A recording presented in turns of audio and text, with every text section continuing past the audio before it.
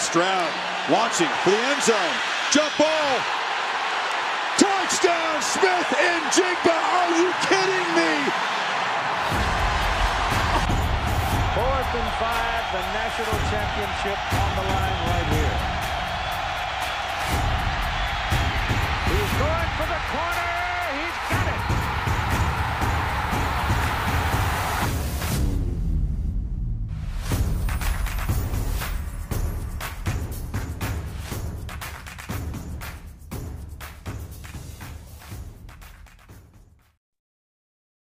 The college football playoff field is set, with one conference getting 2 teams in for the first time in the 9-year history of the 4-team format.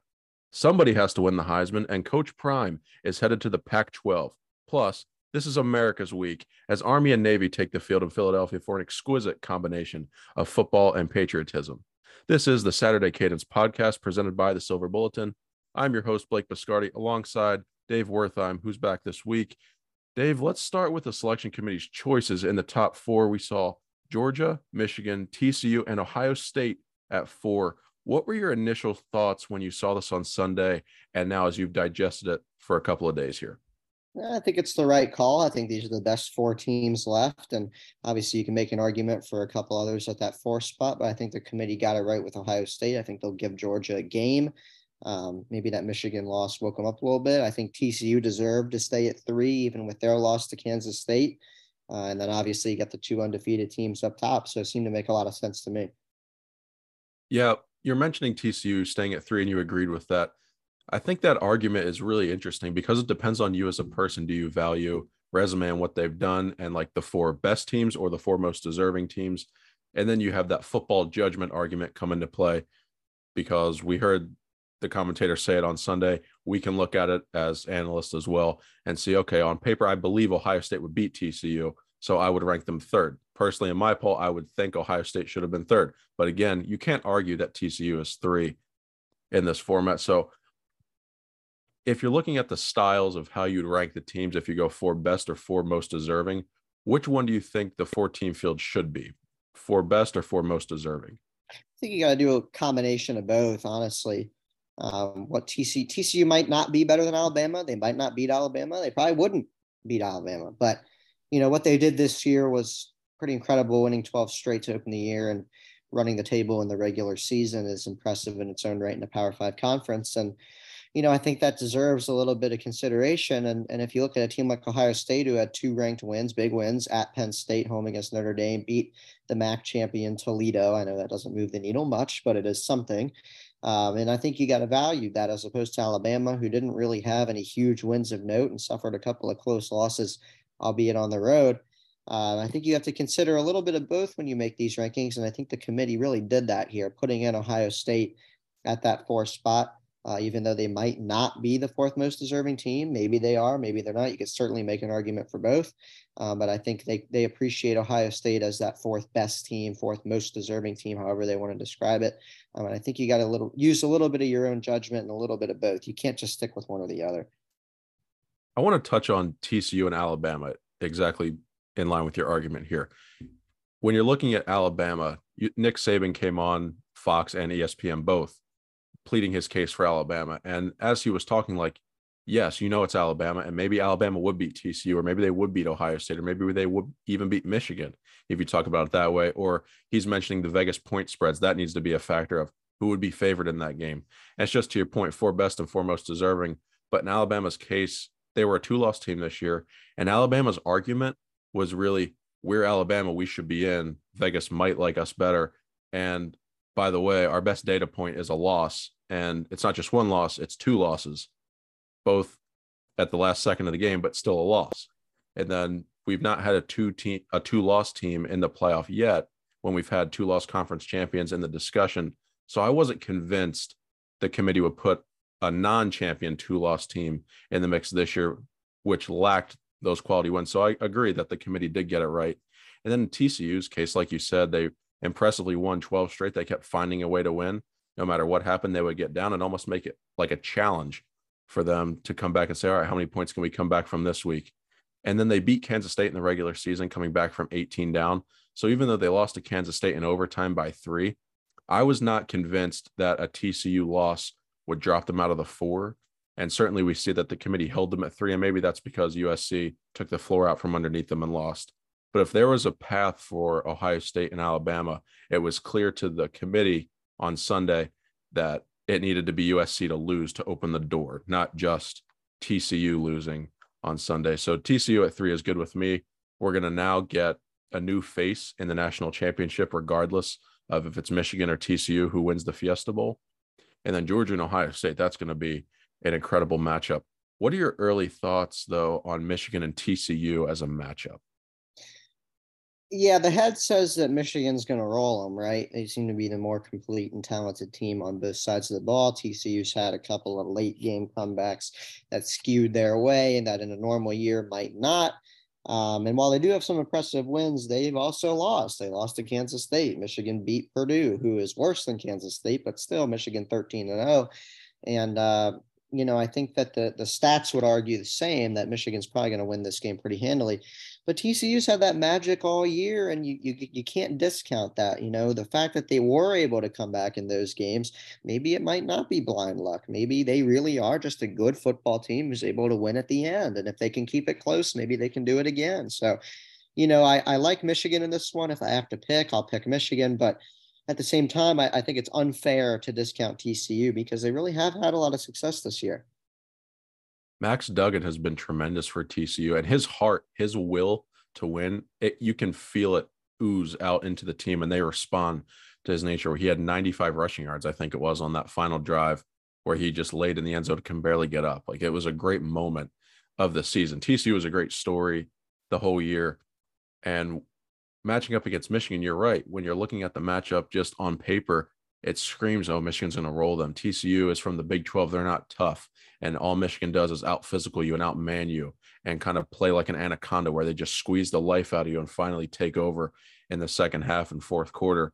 So if I look at this game at face value, Blake Corum is out, but Michigan has another capable running back in Donovan Edwards. Maybe his hand is healed by then and he'll be able to be a threat out of the backfield receiving the ball. But early indications on this game is that Michigan can win pretty handily, but they shouldn't take TCU lightly because both teams are second half teams. So it's really going to be interesting to see how the adjustment chess match goes when both teams' strengths are in the second half. It feels like we're going to see 2 separate football games wrapped up inside of one in the desert. Yeah, that's actually an interesting point that you made. Both teams really are second half teams, and we've seen that all year.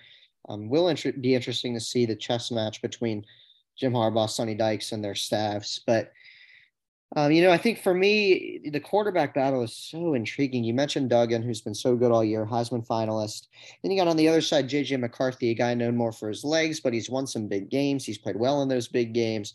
He's really a dual threat guy who can keep a defense off balance.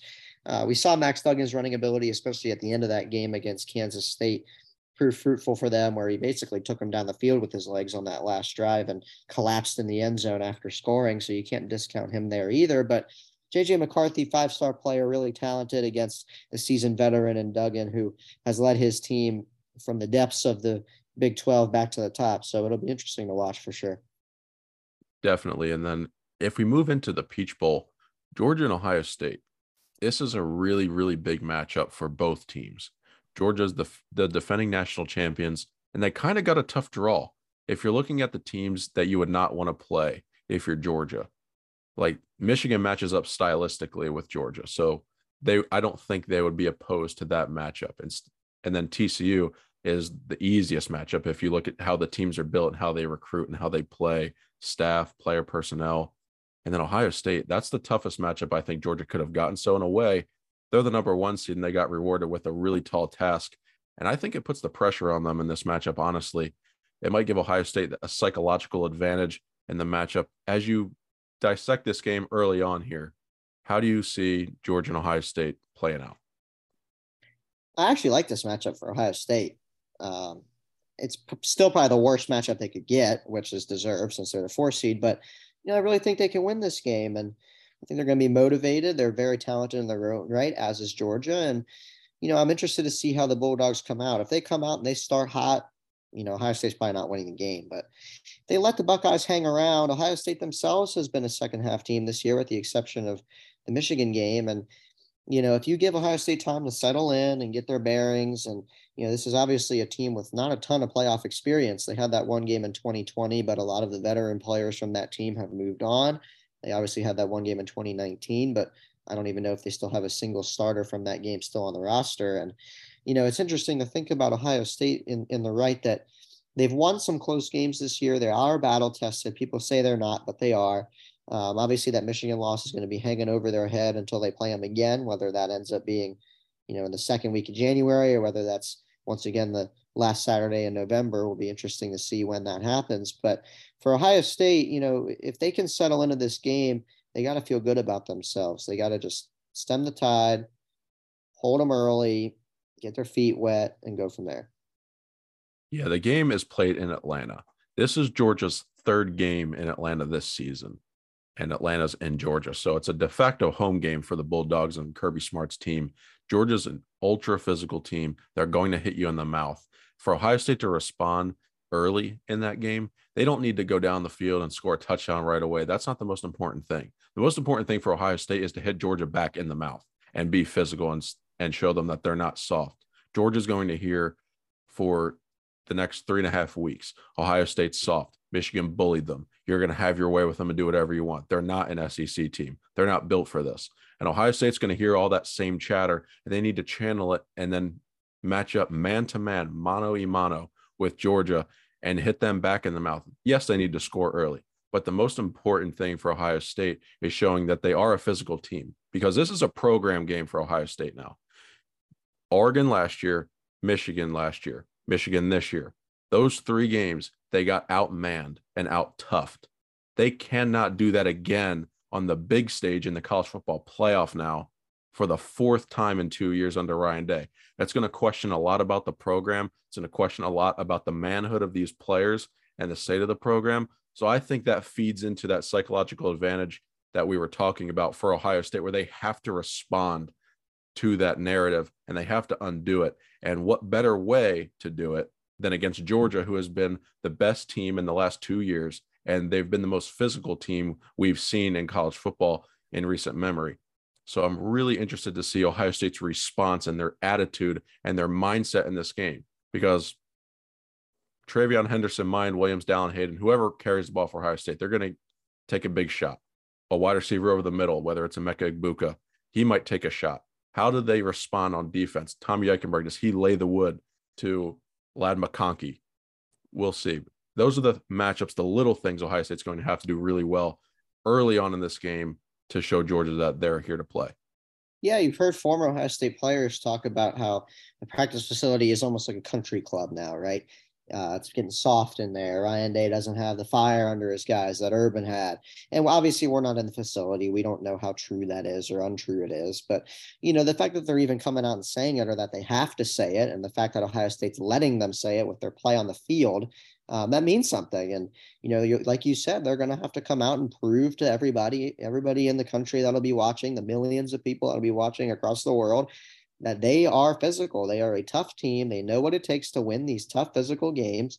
And they're going to go ahead and, like you said, hit them back in the mouth. So you're right. It's absolutely a statement for Ohio State and a statement for Ryan Day that people thought he was going to make against Michigan, and he didn't. And now it's put up or shut up. There is no more room for error here. No, and it's very rare that you get an opportunity for redemption this quick. Ryan Day and Ohio State almost had to deal with this narrative for a second offseason in a row, which would have been ridiculous pressure and heat coming from Buckeye Nation and really the national media as well. But you have now a second chance at redemption to get it right. You cannot pass up this opportunity. Ryan Day said it's like a new lease on life. There's a new energy in that program. Okay, well, they have to back that up with physical play in the Peach Bowl against Georgia. And like we said, that is the perfect stage to do it if they can get through Georgia and just outman them. But I want to look at it this way. Which team of the 4 is there more pressure on? Like, which team is feeling the most pressure in this playoff? I think it's one of the teams in the Peach Bowl, but I'll see your thoughts. Yeah, I don't think it's Georgia. Well, here's how I'll look at it, right? If I'm a Georgia fan, they won the championship last year. I'm good. I'm satisfied. They ran the table this regular season, won the SEC again. If they were to somehow lose, their program still is number one recruiting class. They're going to go get some transfers that'll plug in some holes. They'll be fine regardless. Michigan, kind of similar, albeit in a different conference. They made the playoffs twice in a row. They've got a young quarterback who will be back next year. It seems like Jim Harbaugh's finally figured it out, and barring that he doesn't go to the Indianapolis Colts, it seems that they're pretty stable right now. TCU, I think, I'm just happy to be here. I don't think anybody thought that Sonny Dykes would have done what he's done in his first year in the program. And, I think they've had a really impressive season, and I hope that their fans are, just happy to be there, because I don't see them lasting very long, but impressive nonetheless. And that leads you to Ohio State, who might have the most pressure. Like we've just talked about, Ryan Day, he has been labeled charm and soft, and now it's his time to change that. So, you can make an argument really for any of the four teams, but I think Ohio State right now, with the combination of instability and their lack of success in big games over the last couple of years and the labels that are being thrown around, they got to at least keep it close. They got to at least keep it close and show everybody like, hey, it wasn't a mistake to put us in. We gave Georgia a good game, and that's at the very least. Yeah, Dave, this is really interesting to me. Georgia last year, you said they won the national championship. They're like, I'm good even if they lose. What Georgia did not accomplish last year was winning the SEC. So if you look at the checklist of items, and I'm going to tie in Michigan to this as well, because Michigan won the Big Ten last year, but then they got rolled by Georgia. But in Georgia's case, they checked off the last box of what this team wanted to do, is to win the SEC. They got that. So now do they feel like, all right, that's satisfied. Now we've done everything. And now they walk out with puffy chests and like, all right, come take something from us. But they're not as physical, or they don't take Ohio State as seriously, because now they think they're the new kids on the block, Alabama who. So just that mindset advantage will be interesting to see if Georgia leverages that. Kirby Smart, fantastic motivator. He's going to have his team ready to go. But the attitude of Georgia will be really intriguing, because winning the SEC was that last checkbox that they had to get through, and they did it. So now, are they serious? They want to win the national championship, but how serious are they in that matchup? And then Ohio State obviously is going to feel the pressure too. But I think Georgia has more pressure than Ohio State. I'm going to make that argument, because Ohio State's getting that chance at redemption. But Ohio State's going to be loose in this matchup. If they come out tight, they're in for a world of hurting, and I don't see that happening. Ryan Day has nothing to lose in this game now. The season's already written off. He gets a second chance. I think the offense is going to be free-flying like it was against Clemson in 2020. They have nothing to lose. They're going to put it all out on the field, and they have the players to execute.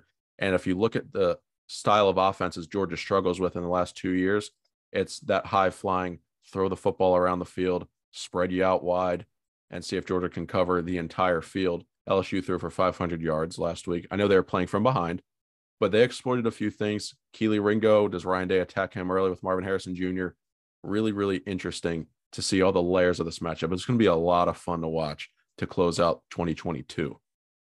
Oh, it's absolutely going to be a lot of fun, and you're just glad Ohio State's in it for the ratings and whatnot, and the fact that it's going to be Georgia and Ohio State, who haven't played certainly before my lifetime, but not recently at all, and instead of a Georgia-Bama matchup, which we see almost every year. So I think nationally, I think it'll be a lot of intriguing storylines leading up to the game and during and after the game itself. And, likewise in Michigan and TCU, it seems like that one's not getting a ton of love nationally. People are more focused on Ohio State, Georgia, but that should be a good game in its own right. You hope that TCU can keep it close and, see what both coaches have up their sleeves. So really exciting playoff. And I think we kind of got lucky with the draw here as college football fans that it worked out the way it did. Yeah, we wanted to see Ohio State, Georgia last year just because the top offense in the country versus the top defense. Well, Ohio State proved they weren't as good last year, and now we get the matchup this year. And you could argue this year's matchup would be way better than it would have been last year, as we've seen. So Ohio State, Georgia is going to be so much fun. And like you said, Michigan, TCU as well. New blood we're going to get in the national championship this year. And Jim Harbaugh, a big opportunity ahead of him. But all this was made possible by Kyle Whittingham and the Utah Utes. Was there a surprise to you last weekend with the conference championships and how they played out real quick? Oh my goodness. I mean, that USC game, it reminded me a lot of the Ohio State Michigan game. And it might have been even worse for USC. Yeah. That game was really close at the half, just like Ohio State Michigan. And Utah just bullied them in the second half. I mean, that was a beating, an absolute beating. And for Ohio State, at least you can take a little bit of solace in the fact that, hey, Michigan's probably better than Utah. You know, you get to Lincoln Riley, it's his first year, but you already lost to him earlier in the year, right? You just need to beat him this time. And it's hard to beat the same team twice, as we saw with TCU losing to Kansas State after beating them earlier in the year. It's hard to beat the same team twice, and USC just fell flat on their face in the second half. Caleb Williams couldn't move. He was so beat up. I mean, that was just an absolute bloodbath for the final 30 minutes of that game. And it was really almost unbelievable to watch. I mean, Utah, just the energy was just so different when you looked at the Utah sideline and the USC sideline. And you give Kyle Whittingham credit. He's done it before, and he did it again. He gave Ohio State a great game last year, beat USC earlier this season. He's had a bunch of really good wins since he started there. And, you know, just give credit to his team, man. That was a beating in the second half. Utah last year, this is the second year in a row they beat a team twice to win the Pac-12. They beat Oregon twice in 3 weeks last year, and now they beat USC twice this year. And when you beat a team twice, normally the first time is a blowout and the second time's a lot closer if you do it again. Utah did the complete opposite. Their physicality kept going to a level that USC was not willing to take it. And they stayed true to their identity. They got down 17-3 and did not flinch. They held USC on that fourth down, got the ball back, and scored. Got it back to one possession. And then from there on out, they just kept taking it higher and higher and more intense and more intense. And USC was not ready to go to that level. And Utah just put a beating on them. It really was incredible to watch. It was one thing after another. You just kept going, oh my gosh, Utah's going to do this. And they ran away with the game at the end there. So Cameron Rising, what a player he was. He took an absolute shot, a football hit in the, I think it was the late third quarter, early fourth quarter there.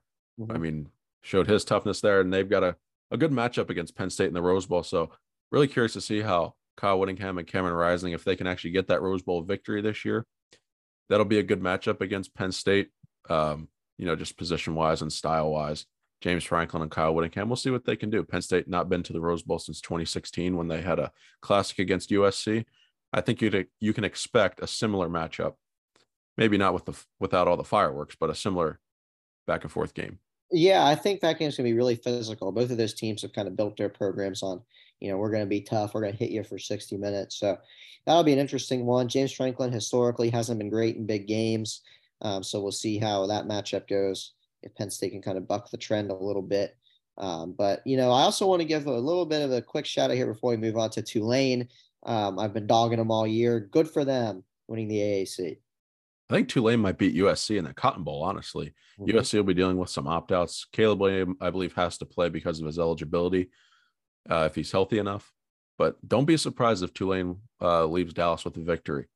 But one last thing, I mean, looking at all these conference championship games, Cade Klubnik and Clemson, Dabo Swinney finally makes the switch. If he did it a week earlier, there is a very high possibility we're talking about Clemson as the number 4 seed in the playoff this year instead of Ohio State. I think Swinney kind of had to swallow his pride there at the end, knowing that the move needed to be made off of DJU. But that's going to live as a what if, Clemson moved to him earlier and maybe they don't lose those 2 games against Notre Dame and South Carolina, or they just lose one of them and they find their way in. But Clemson looked completely different on Saturday. Yeah, they did. And I think part of that is just that North Carolina isn't very good, right?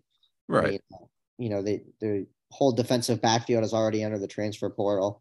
Matt Brown is getting up there in age, and, they have a great quarterback, Drake May, who announced just this evening, actually, that he's going to be sticking around in Chapel Hill. But, Clemson clearly the better roster, and North Carolina was kind of one of the frauds this year. I hate to label them as that, but they just were. They probably didn't really have any business being in that game. Clemson clearly the best team in the conference, and it just is what it is. But I agree that move had to be made, and Cade Klubnik really ran that offense a whole lot better than DJU did, and there's a reason why DJU's now in the transfer portal, and we'll see where he ends up. But Dabo had to make the move. He was kind of jerking it around all year in terms of bringing Cade Klubnik in and different situations, and will he make the permanent switch? Will he not? ultimately he does here and it pays off and he wins the ACC again. But next year's a big year for them because they've kind of been trending down the last couple of years. People are questioning whether this is the end of Clemson and Brent Venables leaving. What does that mean? Dabo never has anybody leave. He never gets decommits, and a couple players decommitted from his recruiting classes recently. And so the next year will be a big year for them. We'll see how they do. I think they'll rebound. I think Klubnik will do a good job leading that offense, but big year for Dabo up ahead in 2023.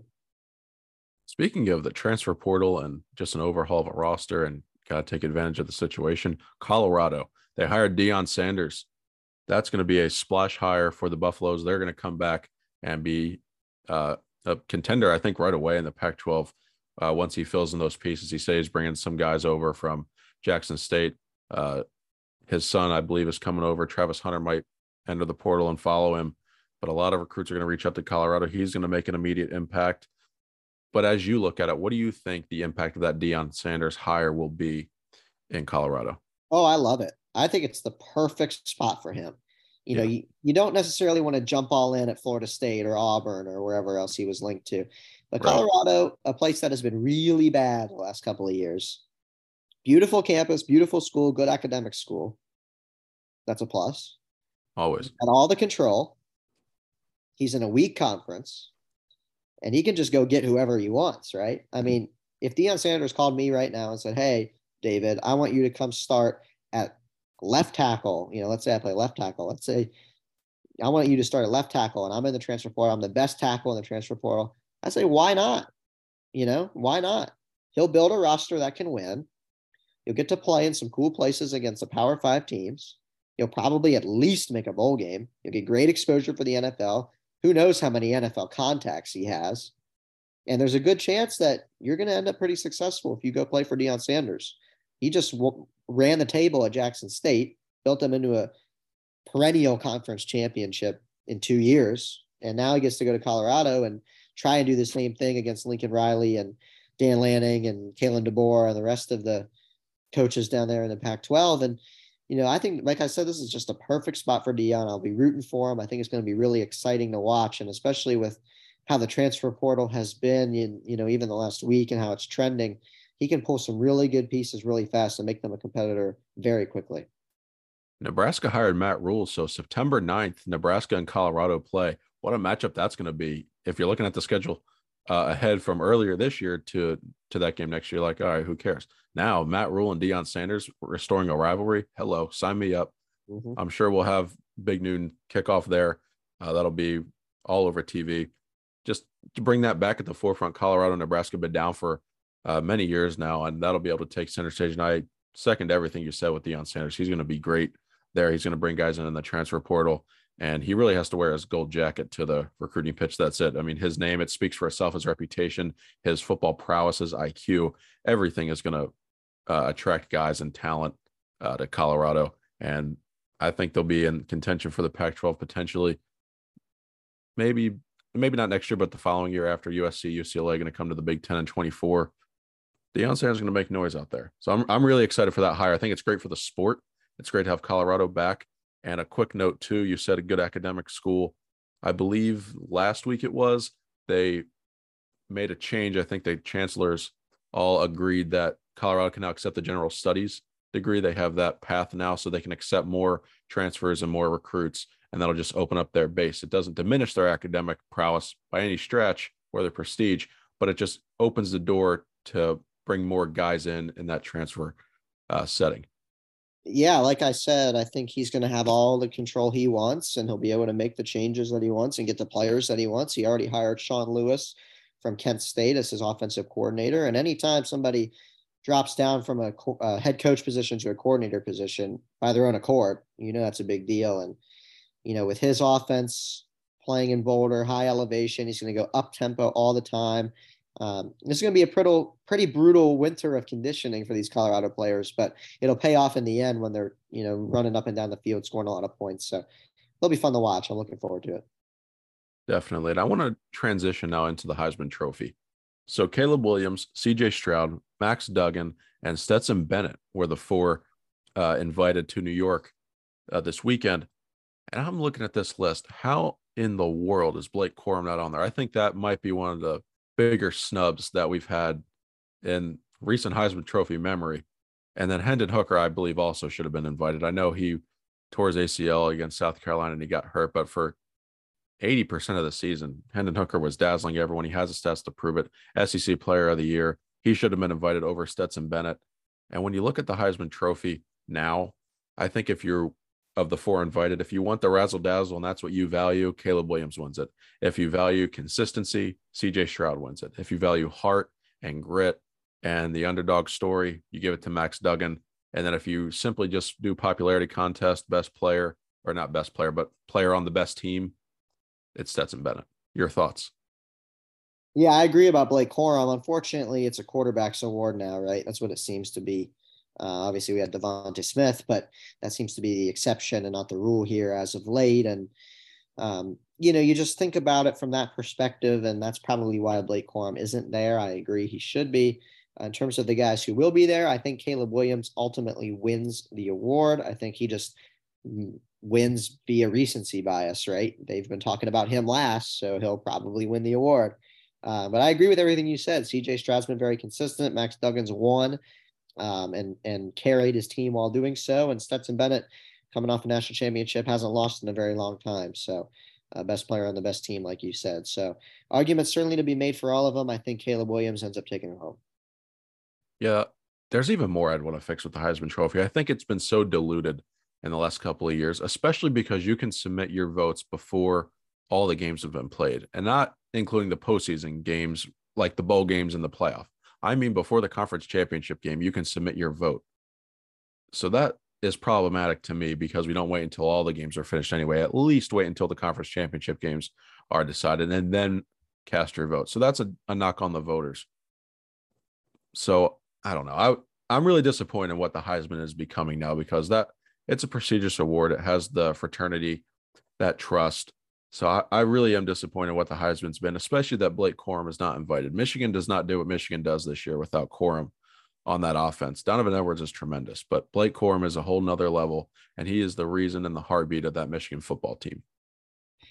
Yeah, the Heisman does matter, and it used to matter a lot more, right? I mean, Reggie Bush has been campaigning for 20 years to get his back, right? Like he should get it back too. He should, and it means something to these guys. And, it is a shame that just like the whole sport, it seems, is becoming more commercialized and made for TV. And, who's going to get us the biggest ratings and who's going to do this and who's going to, have the most social media followers. So when they post their picture with the trophy, they'll get the most exposure, and who's going to do this for NIL and, this and that and the other. And, I think a lot of things do need to be changed. I'd be curious to see how many voters are voting before the conference championship games.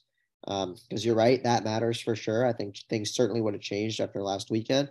And we'll see how it goes from here. Everything has its ebbs and flows. And, we'll see how this trophy ends up, especially as we go into the 12-team playoff, if they'll change the voting or anything like that. So just like the rest of college football right now, a lot of questions in the coming years. Yeah, I think it ultimately comes down to Caleb Williams and CJ Stroud, and most likely recency bias will give the award to Caleb Williams by default. But there's a taint or a scar or a blemish on everyone's resume that's invited to New York. CJ Stroud won 2 big games this year. He beat Notre Dame and he beat Penn State on the road. That speaks a lot. He didn't win the biggest game against Michigan. So that's obviously his downside. And then Caleb Williams lost to the same team twice. And I mean, they got beat bad the second time, and he was a non-factor. I know he was hobbled, and it's not 100% Caleb Williams, but still, you've got to find a way to win that game. You can't lose the same team twice. So curious of how that goes. The Heisman has been diminished over the last couple of years. Like, we used to all sit down and watch it like it was a great thing because it was a great award. That was something you watched it just like a football game. All right, the Heisman ceremony starts at 8:00 on the Saturday after conference championships. We're sitting down and watching it. I remember watching Tim Tebow raise that trophy. Troy Smith raise a trophy. I remember where I was when Johnny Manziel became the first freshman to win the award, all those kinds of things. And now you're like, all right, who cares who wins the Heisman Trophy? It doesn't carry that same weight, which is disappointing. Like you said, they're commercializing the sport. It doesn't. And, we got Army, Navy, and the Heisman, and that's pretty much all we get till the playoffs, right? So right.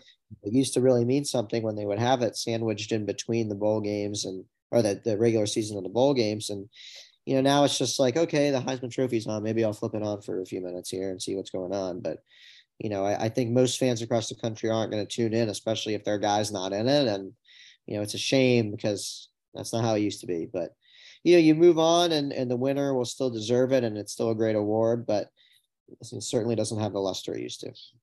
Yeah, you might starts at 8 o'clock. You might turn it on at 8:58 to see whose name is called. You're not watching it for the full hour like you used to get all the talk and the previous winners and their stories and just learn about the Heisman Trophy as you do it.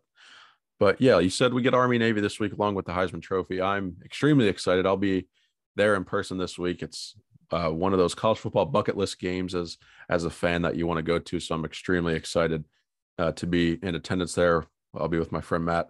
So it'll be a good time, a great experience, great patriotism and football colliding worlds. I'm really excited. I've been looking forward to this for the whole season. Oh, Army Navy is awesome. It is the best game because it doesn't matter what the team's records are, who they have lining up. Every single player on the field, all 22 of them, are going to give 100% on every single play from the opening kickoff until the kneel down. They are going to give 100%.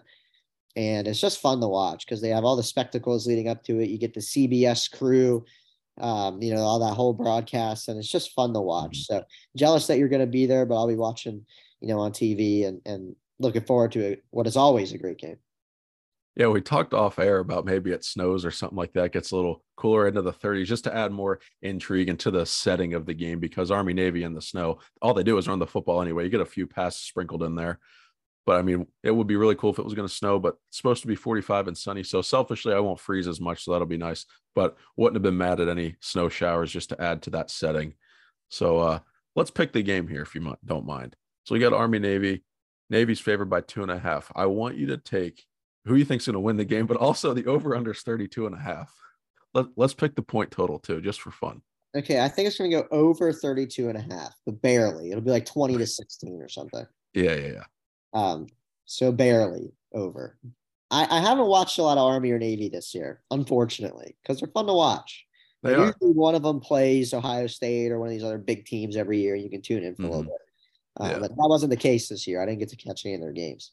I'm going to take Navy only because I have a buddy in the Navy, a couple buddies in the Navy, and hopefully they'll get, a few hours of satisfaction after beating Army. So I'll take Navy for that reason and that reason only, but good luck to both teams and thank you.